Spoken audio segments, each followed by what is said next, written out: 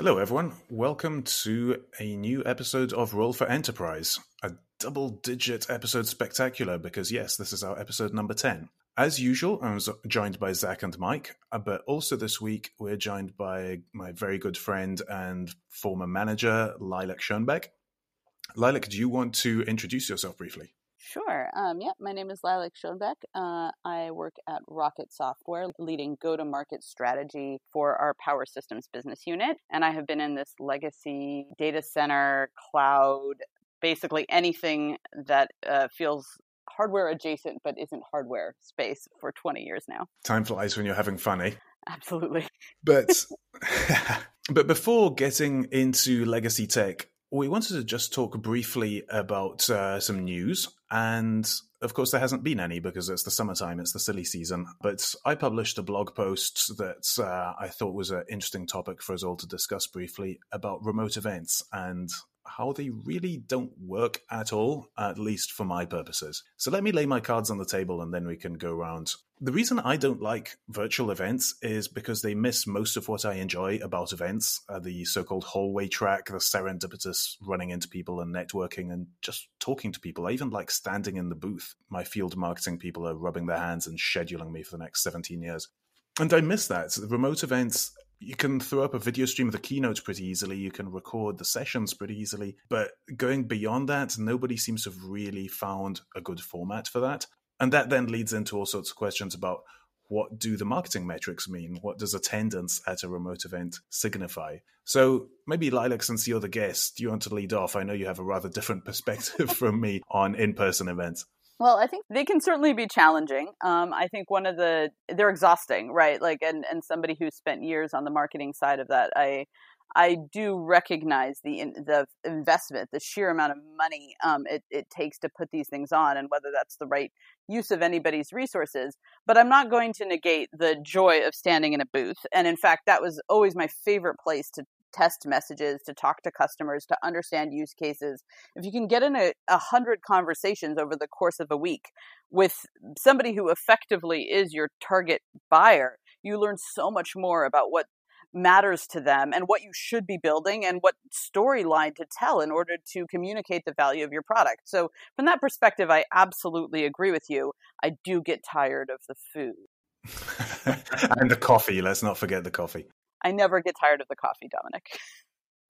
You guys love boots, and I hate walking by boots. So there's something wrong there. Yeah, I just so dislike walking by the booths. I think for me, I mean, being on the other side, it's more the interaction with peers that I miss, right? With people going through, let's say, the same struggles and finding relatable cases, finding out what they're doing. It's not always talking to the vendors that I value, but it's more that informal communication with people who do what I do, right? So I think it's a little different when we take a look at both perspectives. But you're right. I mean, it really does stink when they move online. I don't know that, I don't know, like going to a big event, you feel like there's energy, you get passionate about it. It's not the same online. It loses that thrill, that excitement. That's where I think I struggle with some of these online events that have been happening, and they're happening quite frequently now because they don't want to keep people. What I'm seeing is they don't want to keep people 8 hours, so there's like a lot of like 2-hour sessions, and you jump on a Zoom call, and it's just awkward. I don't know how else to put it. Yeah, it is, and then you have these increased distractions. I think that's a problem. Then also the one-way interaction. I think you touched on it, Dominic, you as well, Mike. You miss out on a lot of things with these remote events, and we personally have not found a lot of success in them yet. I'm hoping that that'll change soon, or somebody will come up with something that's game changing. But so far, I'm not impressed. Where's it moving? I mean, does anybody? I mean, it's not happening, but those interactions are happening. I mean, I'm reaching out to my network when I have questions. I mean, is anybody seeing it different from at least your side on the vendor side of it? I think Reddit has been picking up. I'm not sure, Dominic, what you might be seeing, or Lilac, if what you're seeing on your side. But I think some of those forums seem to be picking up in general. But outside of that, yeah, that's a good question. Yeah, we're trying all sorts of new formats. So I've been doing some podcast things. I've been blogging perhaps more than normal. And I've also been doing this thing called a workathon, which was a new one on me. It's basically a hackathon, but where the end product is a piece of prose produced by the group rather than a piece of code. And so that's interesting. The product of that should be coming out soon, and then everyone can judge whether it was any good. But it's been a fun process to have those conversations. Yeah, we're trying sort of a range of options as well, looking at community and forum in our world and participating in other people's as well. And then I think trying to bolster conversations through things like RPACs and things like that. Like advisory councils and things like that. Yeah, definitely. And that's a way to have slightly more productive conversations as a vendor with someone like Mike than trying to snare them into the booth with your tripwire. God, I got to admit this, but I'm going to hate to admit this, but it's actually true. I do spend a little extra time reading the spam that I get in my inbox during these times just to see what's coming in. Typically, you'll hear about it or I'll just delete it, but I am actually spending a little more time reading either newsletters or marketing emails that come to me. And I can't tell you why, but it's happening, at least in my inbox, that I'm spending a little more time on them. Well, hey, Mike, just don't send a check to the prince, whatever you do. In Nigeria. Yeah, I do wonder whether that's simply that the events teams are focusing their energy on that rather than on the booth design and things like that. Yeah, maybe they've gotten better, and I haven't really noticed, but it is some of them really do work better, I guess. Okay. So some thoughts for the future. I mean, as I said in my blog post, my hope is that we do get to go back to in-person events, not least because that means that we have the whole COVID thing under control, but that we do keep some of these learnings, that we let remote participants and time-shifted participants, either through time zones or just in the future, have a better experience of these events, as well as that strong in-person experience that, at least for me, is still irreplaceable.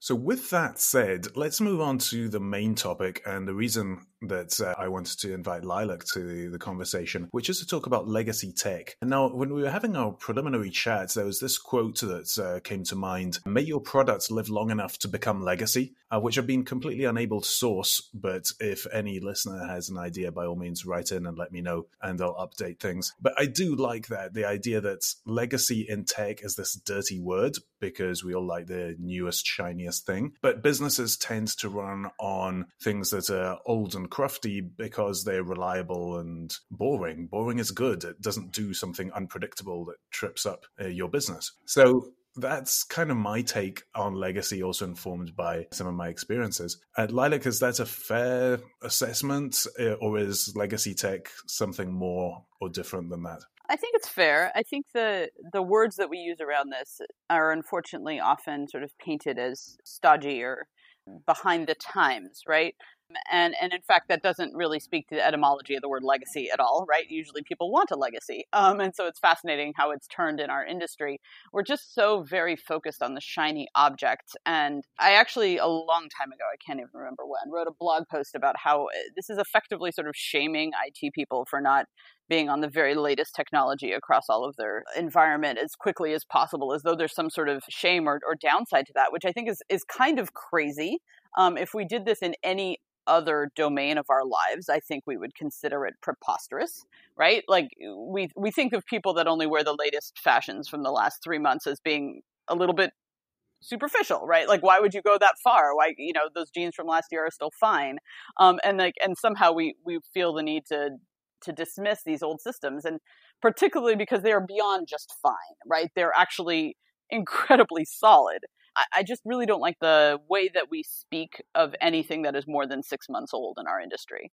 Don't you find companies that carry a lot of legacy are missing kind of the innovation or carrying themselves forward in terms like they're struggling to keep legacy up or legacy running, but then they're missing like innovation and being ready for the times, and competitors are overtaking them? Or do you see it a little differently in that aspect? I actually think that those are two fully separate things, right? You can have underlying legacy systems and legacy applications that have been there and work and run your business and are, frankly, incredibly optimized for your business because 20 years on, right, that ERP is tuned to the way things are in your company, right? And I think that can be a benefit.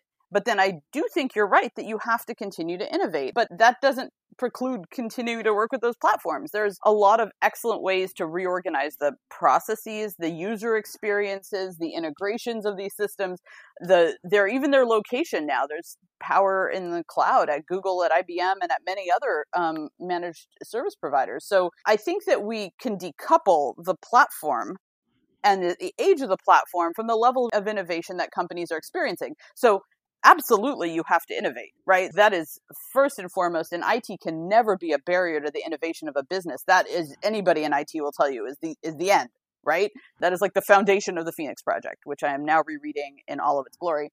And but that doesn't. I think it's completely decoupled. I think that's fair, and that's why we talk about systems like pace layering, so that you have your systems of record that are established, that are boring, that don't change too much because they map to the parts of your business that don't change too much. You need to send out invoices at the end of every month. And then you have systems of differentiation and systems of innovation, which have faster and faster rates of change, and therefore might map to different technologies. And so the trick is knowing at what point a system graduates from being, okay, this is a system of innovation, it's in that mode of move fast and break things, and then that graduates to becoming a system of records, and that needs to perhaps be treated differently without falling into the trap that everyone was shouting at Gartner about a few years ago, where you end up having two teams, the boring team that nobody wants to be on, and the cool, exciting team that everyone wants to be on, and that drives also all the recruitment, which is another factor.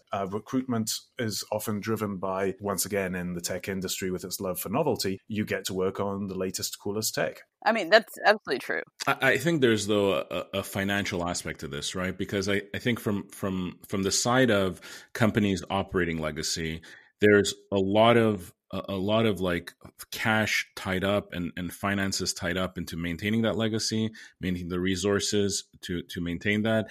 And I think you have to be cash rich then to start like the other side where, okay, now we're going to focus on innovation here, because I don't know necessarily that you're going to unlock it in the same way with the same people, right? And typically, like when I refer to legacy, I'm talking about systems that have been in place 20, 30 years and companies struggle to modernize around it, right? But I think you refer to it a little differently, Lilac, right? I'm in the power space, so IBMI, which is often a 20 to 30 year technology, right? I mean, it's been around for a while, and the other half of Rocket Software focuses on mainframe and multi-value databases, which are all technologies that have more than graduated from college and moved into the grad school years, right? So I say everybody's doing mainframe in a different way now if you start to look at VMware and everybody else. So let's not knock mainframe. My heart's a little into mainframe, yeah. So all right. Okay. All right. So there's legacy and there's legacy in your world. Okay, fantastic. I love a mainframe too, right? I mean, I think all these systems are spectacular in the things that they can achieve, but you just want the right tool for the right job. I think the challenge with what you said, I'm going to push back a little bit because you knew I would, because that's who I am. But I think the challenge is it's not an either or. The act of trying to rip out a core system, a core business system that might be running on a more legacy platform and replace it with something new is an incredibly costly and risky activity, right? And so, yeah, you may say, well, I wish that I could actually spend all my money on this newfangled AWS super cool cloud stuff, right? Let's make it all containers. And that's fun, except you still have this core system that you have to maintain and manage. And so then the question is, how do you optimize the investment in the core business use cases around that in a way that is best for the company, right? And so to me, I would say, do what it takes to make that system, to bring it up to speed, to bring it up to par, and then spend the excess on innovation in these newfangled domains, if that's what you must do. But I think it would cost you a hell of a lot more to try to pull that stuff out and do it effectively. Yeah, I think that's probably the safest approach, but that would apply in normal times. Have you seen any changes to that during COVID lockdowns and the impacts that's been happening? We talked about this on the last episode a little bit, and I've been talking to various other people about this. What we tend to see across the industry a lot is that many people have accelerated that transition to new things simply because they suit themselves better to this approach where everyone's sat in their own home office in front of their screens and they can't get into the main office and get into a conference room around a whiteboard and do those bigger projects that require more coordination that tend to map more to legacy tech, perhaps. We haven't seen that. No, we just haven't seen it. I think you get the anecdotes that you look for, right, in this world. So I won't pretend like we don't have a selection bias. Everyone does. But I will say that, on the flip side, the legacy systems that are incredibly resilient, often we're hearing reports that, that thing just kept running and it was a beast and I didn't have to deal with it even in these dark times, right? Oh yeah, all those anecdotes about the servers that just get lost behind drywall or whatever. That's right. Yep. That's right. Those are all those are all legacy systems, 100%, right? But that sort of idea, right, that this thing is so resilient and so robust, by a number of metrics they are. I think you're right in saying that we saw a sort of reticence to pick up a new major overhaul project during COVID. That's understandable. But I think we saw more interest in investing in these systems because they prove their robustness. That's what we're experiencing. I think this is interesting. I think of old Novell, that anybody remembers that, 3 servers that were around forever. They were actually found behind these old drywalls that you're referring to, Dominic. There's stories of that. But is that real? I've always been curious if that was real, because I've heard 30,000 versions of that story, and I just want one photo, just one. I've seen servers in basements that are partially in water that have been running for years, and no one realized it. So I think the stories are quite true. Yeah, amazing. That makes it even better. So these servers were reliable; they'd still be here today, but at some point they do limit you. So I'm just curious. For example, compatibility issues. I mean, things like this, or are you going to miss out on being able to leverage, some of these new features? I don't know. Unlocking the data, right? Or unlocking the value. Exactly. Oh, God. Yeah. I mean, again, I don't think I'm suggesting that you should really drywall these servers in a corner and, put their code on ice and never touch them again, right? And just sort of burn sage and pray over them and hope that they don't change, right? That's not a strategy. It's not the way it works. I think actually that in order to make any of this work, you have to build the interrelationships between the legacy system and distributed or x86 or cloud-based environments. You absolutely must, right? Because otherwise you've got data and business logic and capability locked up behind proverbial drywall. That's no way to build the business or innovate on the business or support the business processes or anything, right? But that would be a model that says, I'm going to take absolutely the crown jewels, hide them in the biggest vault in the darkest dungeon, and you will never get to them. That's no way to live. The right approach, I think, and the one that we would advocate for, is to say, how do we open up that system so that it continues to exist, but now is integrated across whatever other more novel technologies, but also the ones that, as Dominic said, are going to be flipping a little bit more frequently. And so can we build a bunch of APIs at both the UI layer, which is often where people think of it as like, can we just sort of frost the whole thing with a pretty new UI? But then a little deeper at the business logic layer or down at the database layer so that we can interact with all the different components of this core system across the entire IT environment. And I actually think that speaks a little bit to the challenge of the bifurcating of the employee population as well, that Dom brought up earlier, right? Because you don't want to be in a situation where you've got the cool kids with their, artisanal beard oil in their AWS accounts and the, old stodgy folks with their swingline staplers and they don't speak, right? Increasingly, what you want is joint development processes, joint DevOps processes, joint build processes that makes this all come together. I would guess you see you see 2 companies, right? You see the ones who are looking to integrate legacy, and then the ones who are just hiding it behind the doors, right? I guess there are 2 types of companies, because I don't think everybody is looking to integrate it as deeply as you suggest, right? That's at least what I would assume. Sure, there's a mix, right? But it's possible, and I think the idea that it is impossible or undesirable would be wrong, right? I think it's possible. It's not hard. And I think it opens up a lot of doors that I think people feel are truly closed. And that's not true. Yeah, I think if we can learn as organizations, if we can learn from experience from legacy, then we get to flip that. And legacy is no longer a dirty word.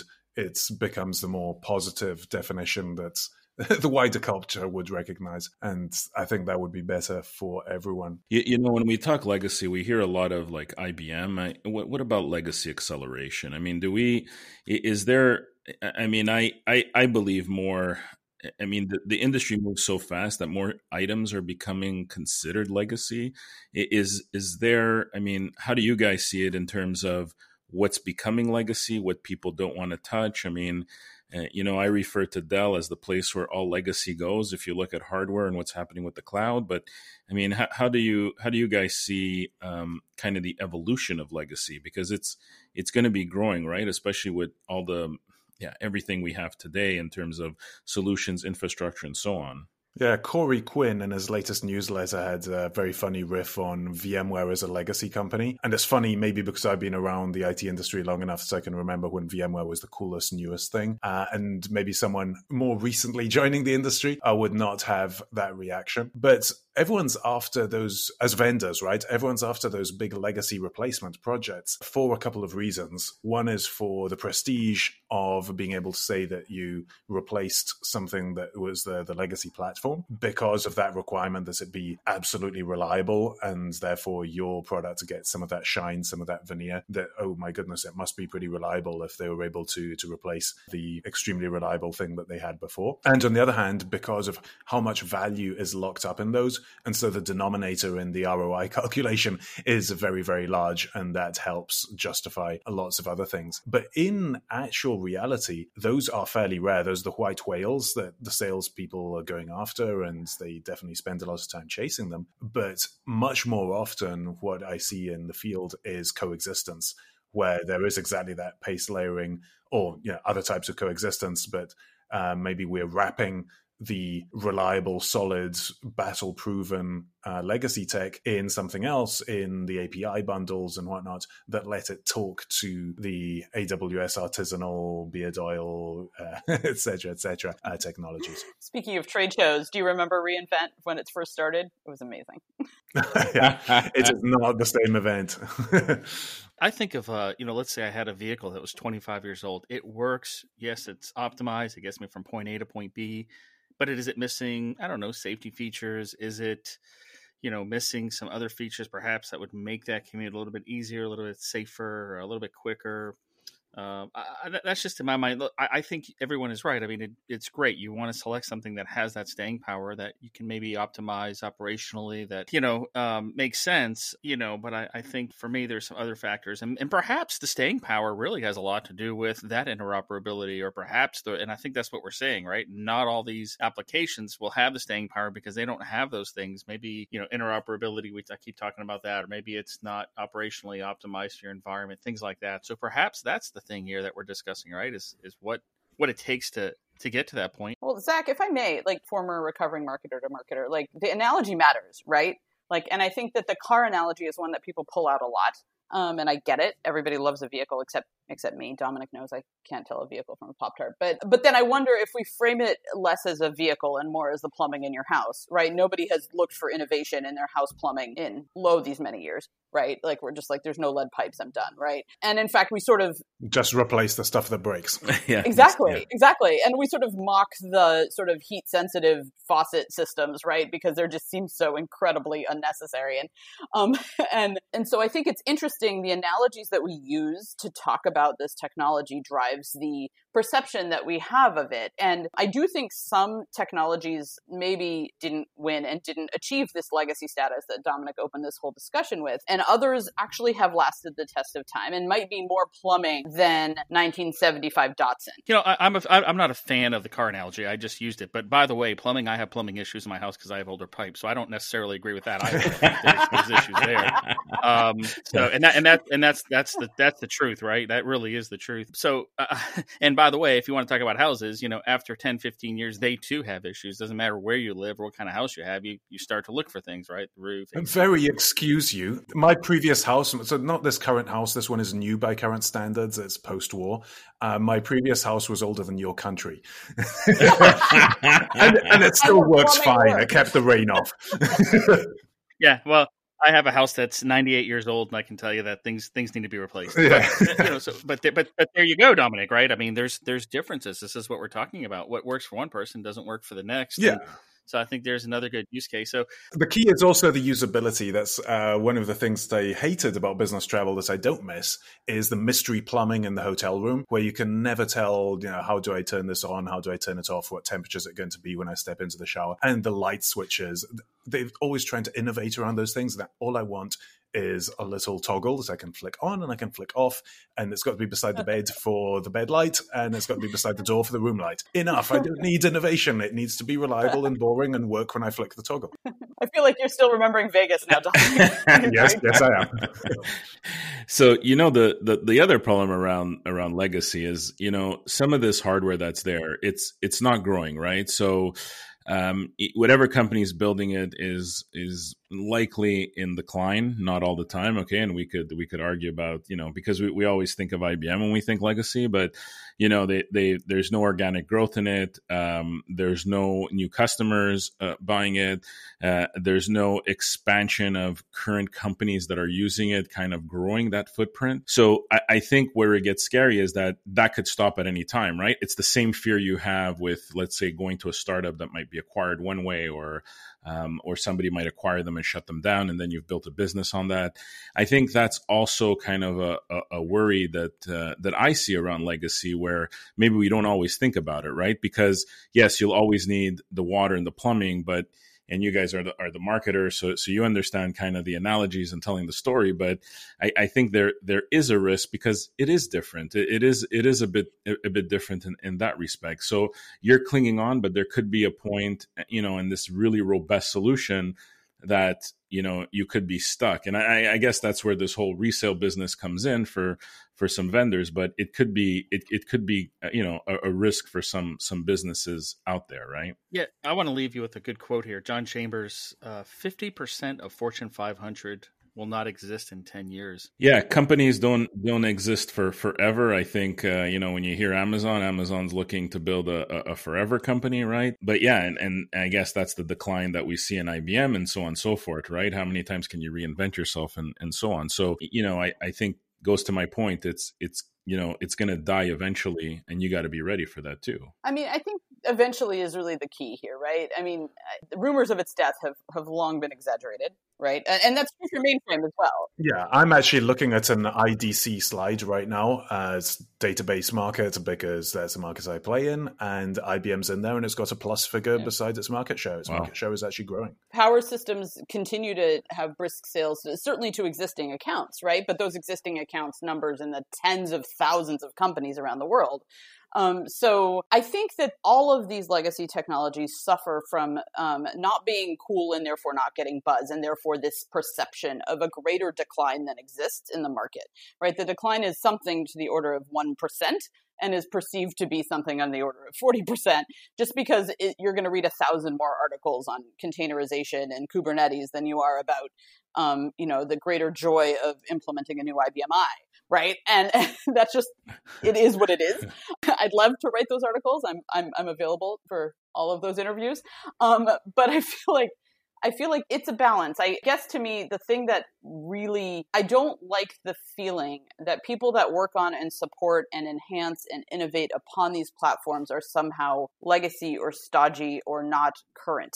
What is being done in these environments is actually quite incredible and very integrated and often cloud-based and often like all of these things that we tend to associate with positive forward motion. And so that to me is something that I guess I feel pretty passionately about. There's a lot of value there, and I would hate for it to be dismissed under the legacy moniker. Yeah, that point about integration is key as well, because we had that discussion with IDC trying to understand their market share figures a little bit more. And part of that IBM database market specifically, once again, we're talking here, is driven by its integration. DB2 underpins a whole lot of products. But why does it underpin the products? Oh, I'm sure there is some motivated selection going on there, but also it's because it just works and it does what it needs to do. And the product is not about the database. It just needs a database that works. So why not?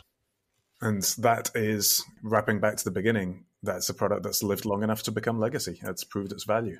No company starts up and builds into legacy, right? But you could be stuck with it for a while. And I think it's also important to consider like software becomes legacy too, right? I think we always refer to hardware, but there is software. And with what's happened with software from, 10, 20 years ago to today, I think it's more and more becoming very, very, very niche. And I think niche is also a kind of accelerating more legacy into the IT environment.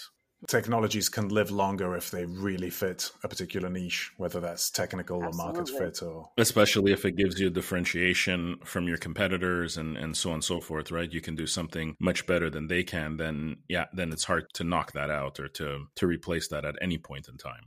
That's right. And most of these have been customized so tightly to try to optimize for that, right? So then you go for an off-the-shelf replacement, and it can often be very different from the way that you're used to running your business, and that can feel like you're losing some competitive advantage, or at least some operational advantage. And if you've been around 20, 30 years, you're doing something right. So let's just go back to the beginning. You might be fortunate enough then to be considered legacy. So there's some benefits there. I'm not saying that there aren't, and VMware is now 20 plus years and it's still here and they're trying to reinvent. I do think though, for these companies after 20, 30 years, especially in IT and technology, it's the innovation it's got a different look and feel, and it becomes more difficult. We talked about John Chambers, the company he used to run, Cisco. Again, a good example of a company trying to keep, innovate, but it becomes just heavier and bolt-on like feels and things like that. But again, if you've been lucky to fortunate enough to be around for 20, 30 years, you've done something right. Businesses are leveraging your product and they found some success and some operational benefits as well, I would assume. Yeah, I think that's as good a summation as any. If a business finds value in what you do, you'll potentially live for quite a long time, as long as indeed they do find that value. So we're just about at time. Any closing thoughts? Lilac first. Gosh, I don't know. It was a pretty good summation, and no, this has absolutely been a pleasure. I think I think this conversation for me is really shown both sides or multiple sides of this story. And I think most companies out there are actually grappling with multiple sides of this story. And so I think it's a worthy discussion to continue to have in the industry and in the market. And I'm glad that we can have it here. Definitely. Mike? Yeah, I don't think legacy is going anywhere. Aren't you 3 years into a 6-month legacy offload?